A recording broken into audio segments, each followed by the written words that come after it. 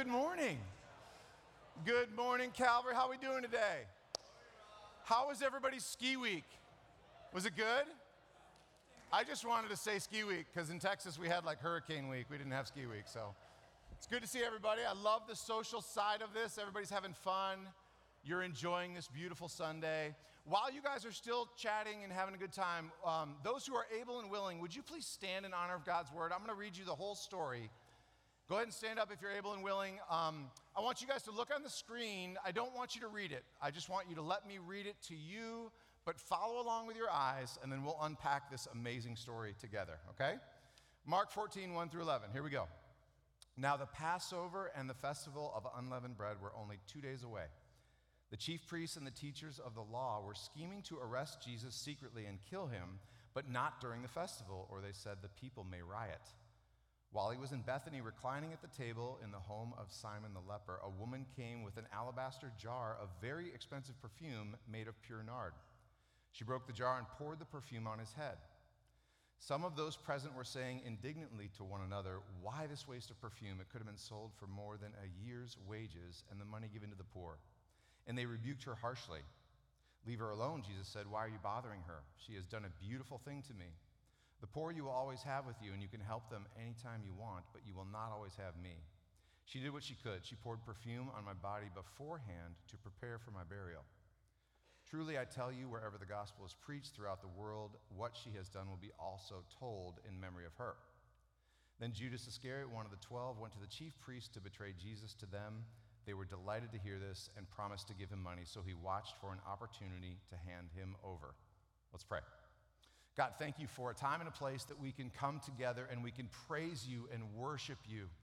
We can be in community together under one roof as a family, as a church home, and to learn the scriptures and to hear the songs and be together as we receive your word.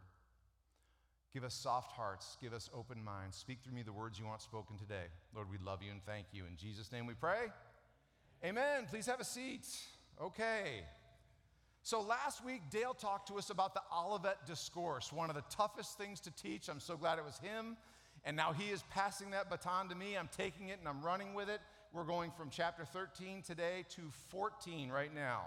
Chapter 14. So as you heard last week's message, you might have visualized some dark clouds forming over Israel, over Jerusalem at that time, as he's talking about how are we going to know when the world's going to end? What are the clues? What's going to happen? Well, now visualize those clouds, those dark clouds just forming over Jesus at this time, because the mood and the tone changes drastically from 13 to 14. 14 is the longest chapter in the book of Mark, and it's beginning to prepare us for this transition in life of Jesus to where he now begins to enter into his passion, also known as his suffering. We're going to get into that today. Now, one of the great things about working at Calvary is we get assigned a message, we get to dive into it and dig and pray and read, and then we'll meet with Dale about a week or two out. And so I got to meet with Dale on this, and we walk through the message, and he points out some things that we want to make sure that we share with you guys and talk about. And he laid out this beautiful picture of today's message, so I want to share it with you. We're going to put a slide up on the screen. It's several circles. I want you to look at the circles. Of course, Jesus would be the center circle, okay? But go to the outer circle. That's the Sanhedrin. Those are the leading priests and the elders, the scribes. They should be closest to Jesus, but in this story, they're way out. And then you'd think if I hadn't shown this to you first, the disciples would be right there around Jesus, but in this story, they're not. The woman, who I'm going to introduce to you in a few minutes, gets it right. So visualize what I'm showing to you right now. Jesus in the center, and then these growing out from it. We'll circle back on this at the end of the message, okay? Let's dig in. Verse 14:1. Now the Passover and the festival of unleavened bread were only 2 days away. Okay, quick refresher. Passover. The Israelites are enslaved in Egypt for 400 years. They can't get out. Moses, the Exodus, everything starts happening. The plagues, the locusts, the frogs, all the horrible things in order to get Pharaoh to let them go and set the people free. Do you remember the last one? The last one that finally did it, finally got Pharaoh to break and let him go. It was the angel of death was sent. To every family, the firstborn son would die, including the livestock. So what had to happen? You had to slay a lamb. You take the blood of the lamb and you wipe it on your outside door posts. So when the angel of death showed up that night, it would go to the house. If it saw the blood of the lamb on the doorposts, it would pass over. That's where it comes from. So they're celebrating Passover. Passover is designed to observe and remember what God did, how he freed them from slavery, he got them out of there, the Exodus, all those great things. They would celebrate it. It was a week-long celebration every year. Happy time, reflection time, remember, observe, all those things. During those 7 days, you also have the festival of unleavened bread. Refresher on unleavened bread. God told Moses to tell the people, you got to be ready. You're not going to know when I'm going to get you out of there. You have to be ready. So when you make bread, you may not use yeast because you don't have time to let it rise. That is why unleavened bread. So when you put these together in this 7-day festival, it's kind of like a homecoming. Hundreds and hundreds and hundreds of people would travel to Jerusalem to celebrate the Passover. You'll understand why this is important. I'm setting the tone for you here, okay? So it's Passover. All these people are coming to Jerusalem to celebrate, to observe, to remember.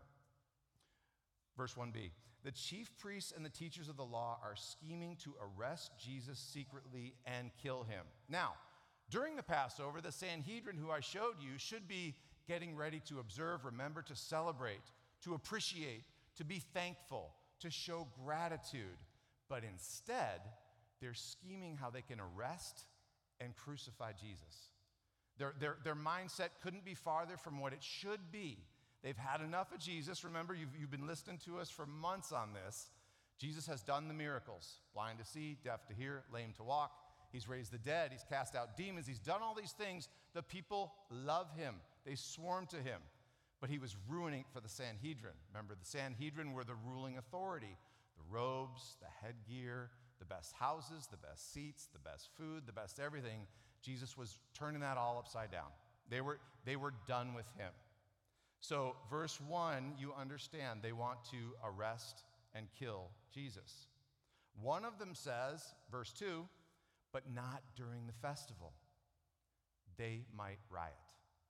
All these people that are coming in, they're all coming back to Jerusalem. They love Jesus. They've seen him out in the country doing his thing. They're all arriving. So as much as the Sanhedrin want to arrest and kill Jesus, they know they can't do it during this 7-day festival. So one of them at the last second says, hey, wait, guys, don't do it now. So they're stuck, okay? Now, all of a sudden, this is the best part of Mark, all of a sudden, the whole story changes. Like, visualize like a car coming to a screeching halt. The whole story just changes right now. We've talked to you guys before about this. It's called the Markan sandwich. He starts a story, then he gives you the meat of the story, what it's really about, and then he closes it by referring back to the opening, okay? I said it the best I could, but N.T. Wright says it better. Watch this. The opening section of the chapter is like a dramatic painting. A large canvas with 3 sections. The middle section is the main story about the woman with the pot of ointment. It dominates. But we understand its dark meaning not least when we look left and we look right to the chief priests plotting and then Judas going off and striking a bargain with them. So now, you've heard the dark opening. You know what's going on. It's Passover time. They want to arrest and kill him. What do? We can't do it now. Now you're going to hear the meat of the story. Verse 3. While he was in Bethany reclining at a table in the home of Simon the leper, a woman came with an alabaster jar of very expensive perfume made of pure nard. She broke the jar and poured the perfume on his head. Okay, there's a ton here, all right? So right before COVID hit, we were in Israel on a tour right before they closed the borders. We got back just in time. It was like February 2020, something like that. And I got to see all this and experience all this. And so when you think of Jerusalem, the capital, it's this city. It's right here, okay? Last Sunday, Dale talked about the Mount of Olives, which is up higher over here, looking down on Jerusalem. If you crest that hill and go down to the other side, that's Bethany. So Jesus is over here, probably because of all the crowds that were arriving in Jerusalem, and he needed to stay away or he would just get mobbed by the people. So he's over here in Bethany. He's having what is effectively his last peaceful meal with his disciples, okay? So that's where he is. That's what he's doing. It's in the home of Simon the leper. Now, Mark writes everything so specifically, and he crafts his words carefully. Why is he telling us it's at the home of Simon the leper? Well, Simon the leper is someone that he healed, okay? He no longer has leprosy. So that's the overarching owner of the home in Bethany, Simon the leper. If he still had leprosy, he'd be outside the city. We talked about that. They were in encampments out there. He took care of all that, okay? Now, Mark says the woman. On the circles you saw the woman. In the book of John, her name is Mary. And so I'll reflect back and forth. I'll try to honor Mark because we're in Mark. But when I talk about the woman, it's Mary, who is the sister of Martha, who is the sister of Lazarus, who Jesus raised from the... Okay, you're getting it. It's coming together, okay? Mary, sister of Martha, sister of Lazarus, who Jesus raised from the dead. There you go. So that's where he is. That's what he's doing. Now, why do we want to know that it's an alabaster jar? So I've read this for years, and I'm like, what is alabaster? I don't even know what it is. All I could think of is like the rock song in the 80s, The Police, Wrapped Around Your Finger. There's alabaster in there, and that's where I learned from this thing. So I did some research for you guys. Alabaster is a creamy white color. It's off-white. If you go to Sherwin-Williams' website, which I did, they have an actual alabaster color that's used in a lot of production homes and those kinds of things. So we know this jar is alabaster, so it's an off-white. We know that it's between 12 and 16 ounces. Theologians argue this stuff. Most will say 12, some say 16. So think can of Coke, right here, can of Coke. Or think the bigger can of Coke at 16 ounces, okay? That's how big this is. It's important that you understand this. Alabaster jar, some value, because those were kind of rare back then. But then understand it's full of pure nard. Pure nard. So I went to a perfume store for you guys because I wanted you to smell nard. And when I walked in and asked for nard, they laughed. But one of them looked it up. It's from the root spikenard, if you Google it. And the best thing I can tell you is it smells like gladiolas. Guys, I know I'm not helping you at all, but women, if you know what a gladiola smells like, that's what it is. Super rare perfume, and it's a ton of it. 12 ounces, can of Coke, in an alabaster jar. Why is Mark telling us this? Why is it so detailed? So I also Googled perfumes for you guys because it's just kind of fun. The most expensive perfume you can buy right now is by a company called DKNY, and it's called Golden Delicious, and it costs over $1 million. It's like an ounce and a half, okay? Keep thinking this way. Why did Mark tell us this? Mark says that it costs just over 300 denarii. Just over 300 denarii. You look at me and say, what does that mean? Okay, I'm going to tell you what it means. So every day someone would work in Jesus' time, they earned 1 denarii. They worked 6 days a week. You know, God made the whole thing in 6 days, rested on the 7th. They worked 6 days. If they worked a year, they would make 300 denarii. So I don't know what your salaries are. I don't want to know. Don't yell them out. But think whatever your yearly salary is what this thing cost. It was 1 year's salary. Alabaster jar, pure nard, 1 year's salary. Okay? So I'm emphasizing the enormous cost of this substance because a lot of theologians will debate this was a family heirloom. This was passed down through generations. A community like Bethany came together and pooled their money to buy this thing. Its value is enormous. When you look at the verse, then it says Mary basically barges in. Let's talk about that. Jesus and the 12 are in a room having his last peaceful dinner. Mary and Martha, they weren't supposed to be in there. She barges into the room, okay? The disciples may have gotten frustrated there. We'll talk about that in a minute. Breaks the jar. She didn't unscrew it. She didn't uncork it. She breaks the jar. Why is he telling us this?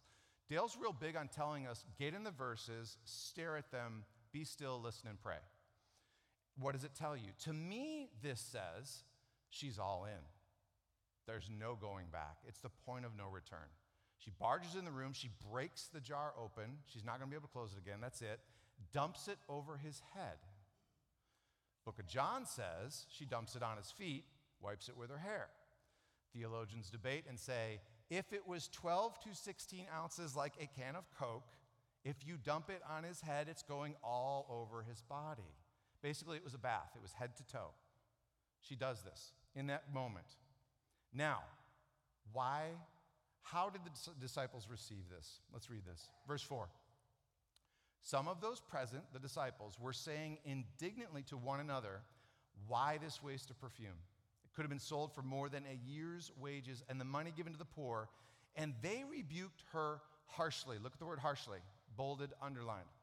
The English language does not do a good job of translating this word, so I'm going to explain this word to you. I talked a couple of months ago about a mission trip I did to Spain. We were at the southern tip of Spain, giving Bibles to Muslims that would come up through Africa into Europe for the summer. That night, one of the local guides that we were working with said, "Rob, you need to understand our culture. You need to understand our environment, who we are in Spain. We're taking you to a bullfight tonight." Okay, that's a whole nother sermon. I'm not even going to get into that. There's a reason we don't have them in America. Wasn't expecting it. But the point I want to tell you about is this. That bull, I don't know how, he's probably hungry, what they do to the bull. It is raging.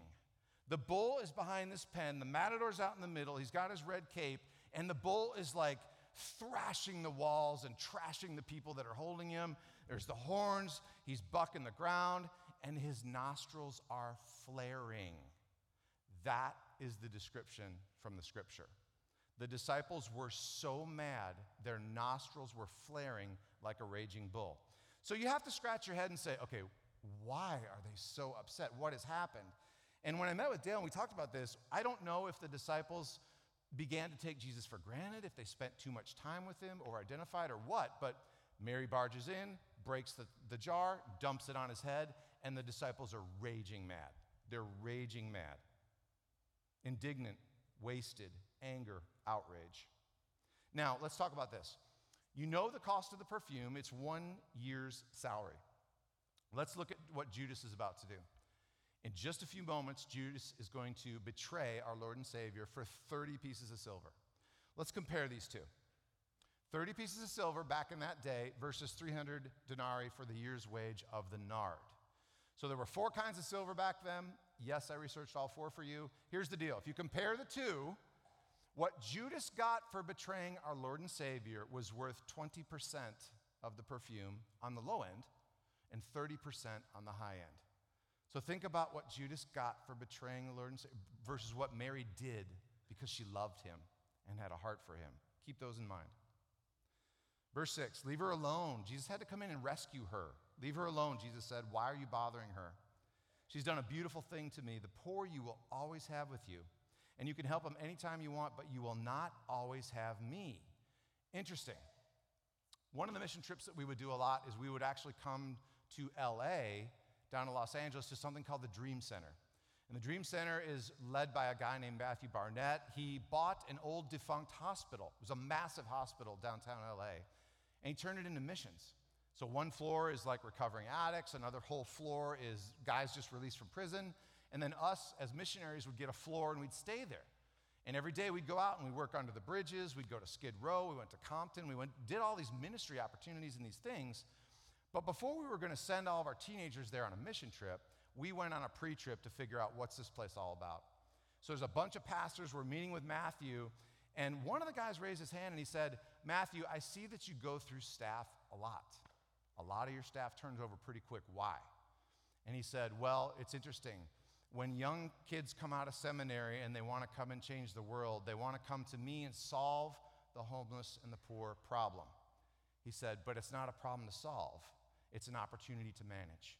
And he goes right to this quote. He brings out this verse and he says, the poor you will always have.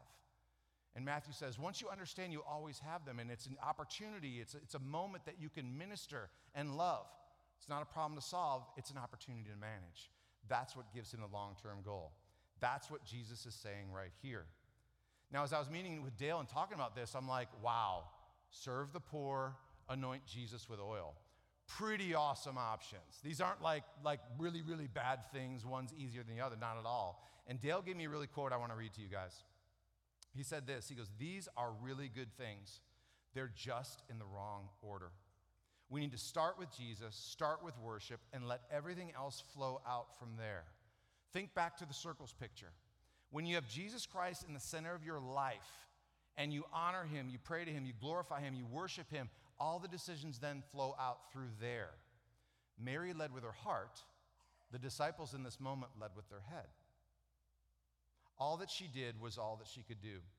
Mary didn't just come to celebrate Jesus and adore him, but she came to anoint his body for burial. When Mary understood the significance of that moment, she's like, okay, everything he told us is coming true. He's going to die he's going to the cross within 2 days. Mary felt it, knew it, loved with her heart.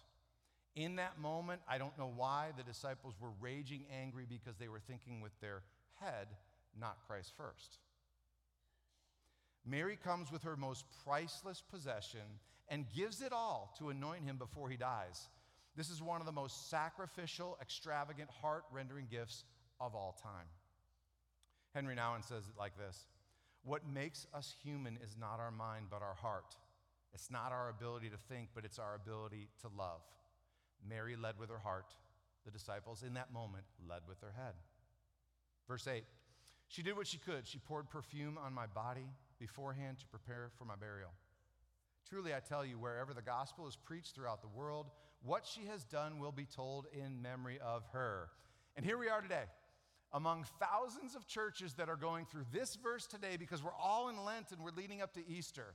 Jesus literally said it in that moment. He's like, hey, I tell you, wherever the gospel is preached throughout the world, what she has done will be told.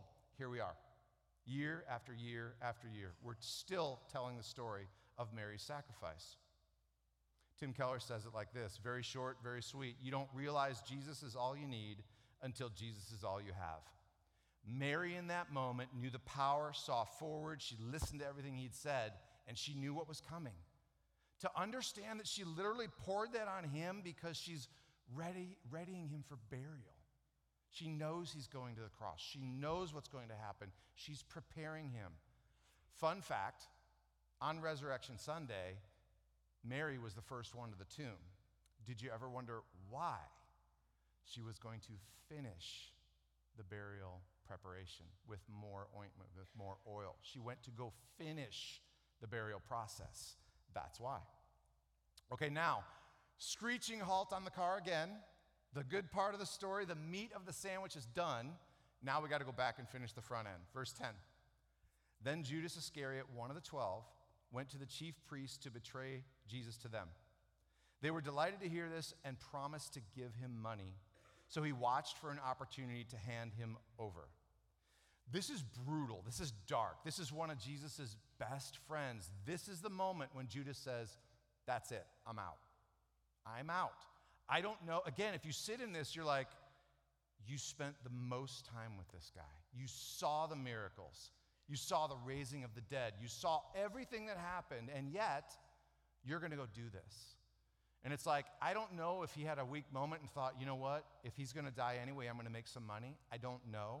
But Judas's downfall was his love for money. Sheer money was his downfall.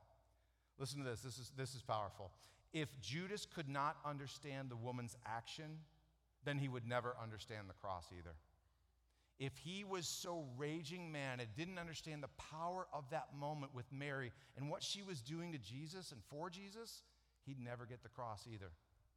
I mean, to fast forward, you guys know what happens. He gets the 30 pieces of silver, sees Jesus get arrested, feels so guilty, goes back to the temple, to the Sanhedrin that paid him. He says, I can't have this. I feel bad. Well, that's blood money. We can't take it. He throws it in the temple, goes out and hangs himself. That's Judas fast forward right there. This was the moment that he left. This was it. So when you take verses 1 and 2 and 10 and 11, you understand the plot in which they put together in order to arrest and crucify Jesus. Verses 3 through 9 are the beautiful story of the anointing of the king. The lesson that we all receive about how to understand that Mary saw the bigger picture. Mary loved through her heart. She anointed Jesus because that is how you treated kings. She prepared him for burial from head to toe, as was promised, and we still read and talk about her every day. Let's go back to the circles. I want to kind of get ready to close out with this.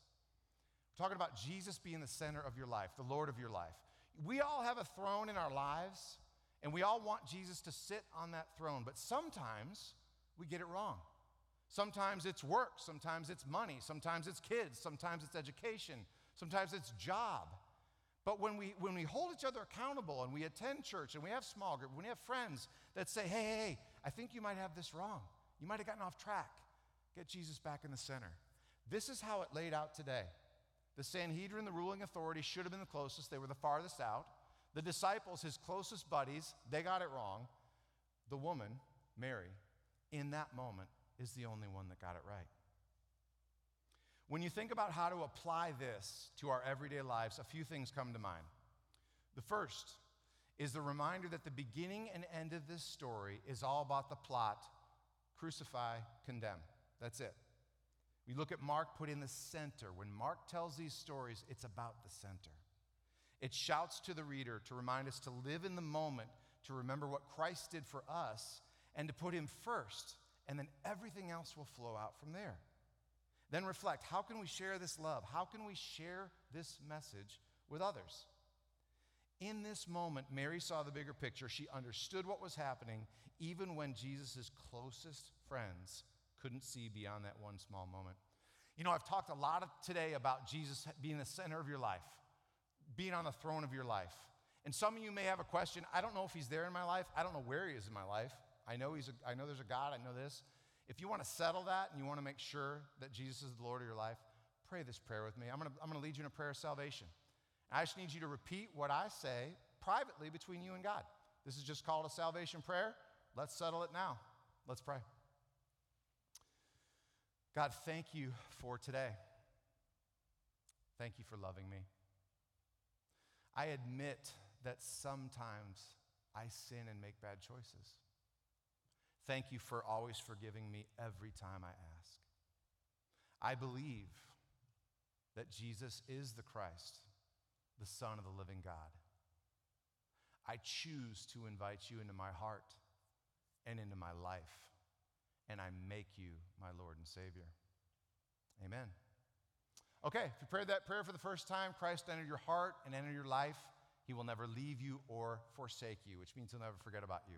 Now, the cool part of that moment is if you've done that, you now spend the rest of your life chasing after him and learning more about him, and that's discipleship, and that's what we want to help you guys with. So if you just did that, let us know. We want to walk you through that process, celebrate with you, and help you on your journey. Let me give you this benediction as we leave today. May the Lord make your love increase and overflow for each other and for everyone else, just as ours does for you. And may he strengthen your heart so that you will be blameless and holy in the presence of our God and Father when our Lord Jesus comes with all his holy ones. We pray this for you in Jesus' name.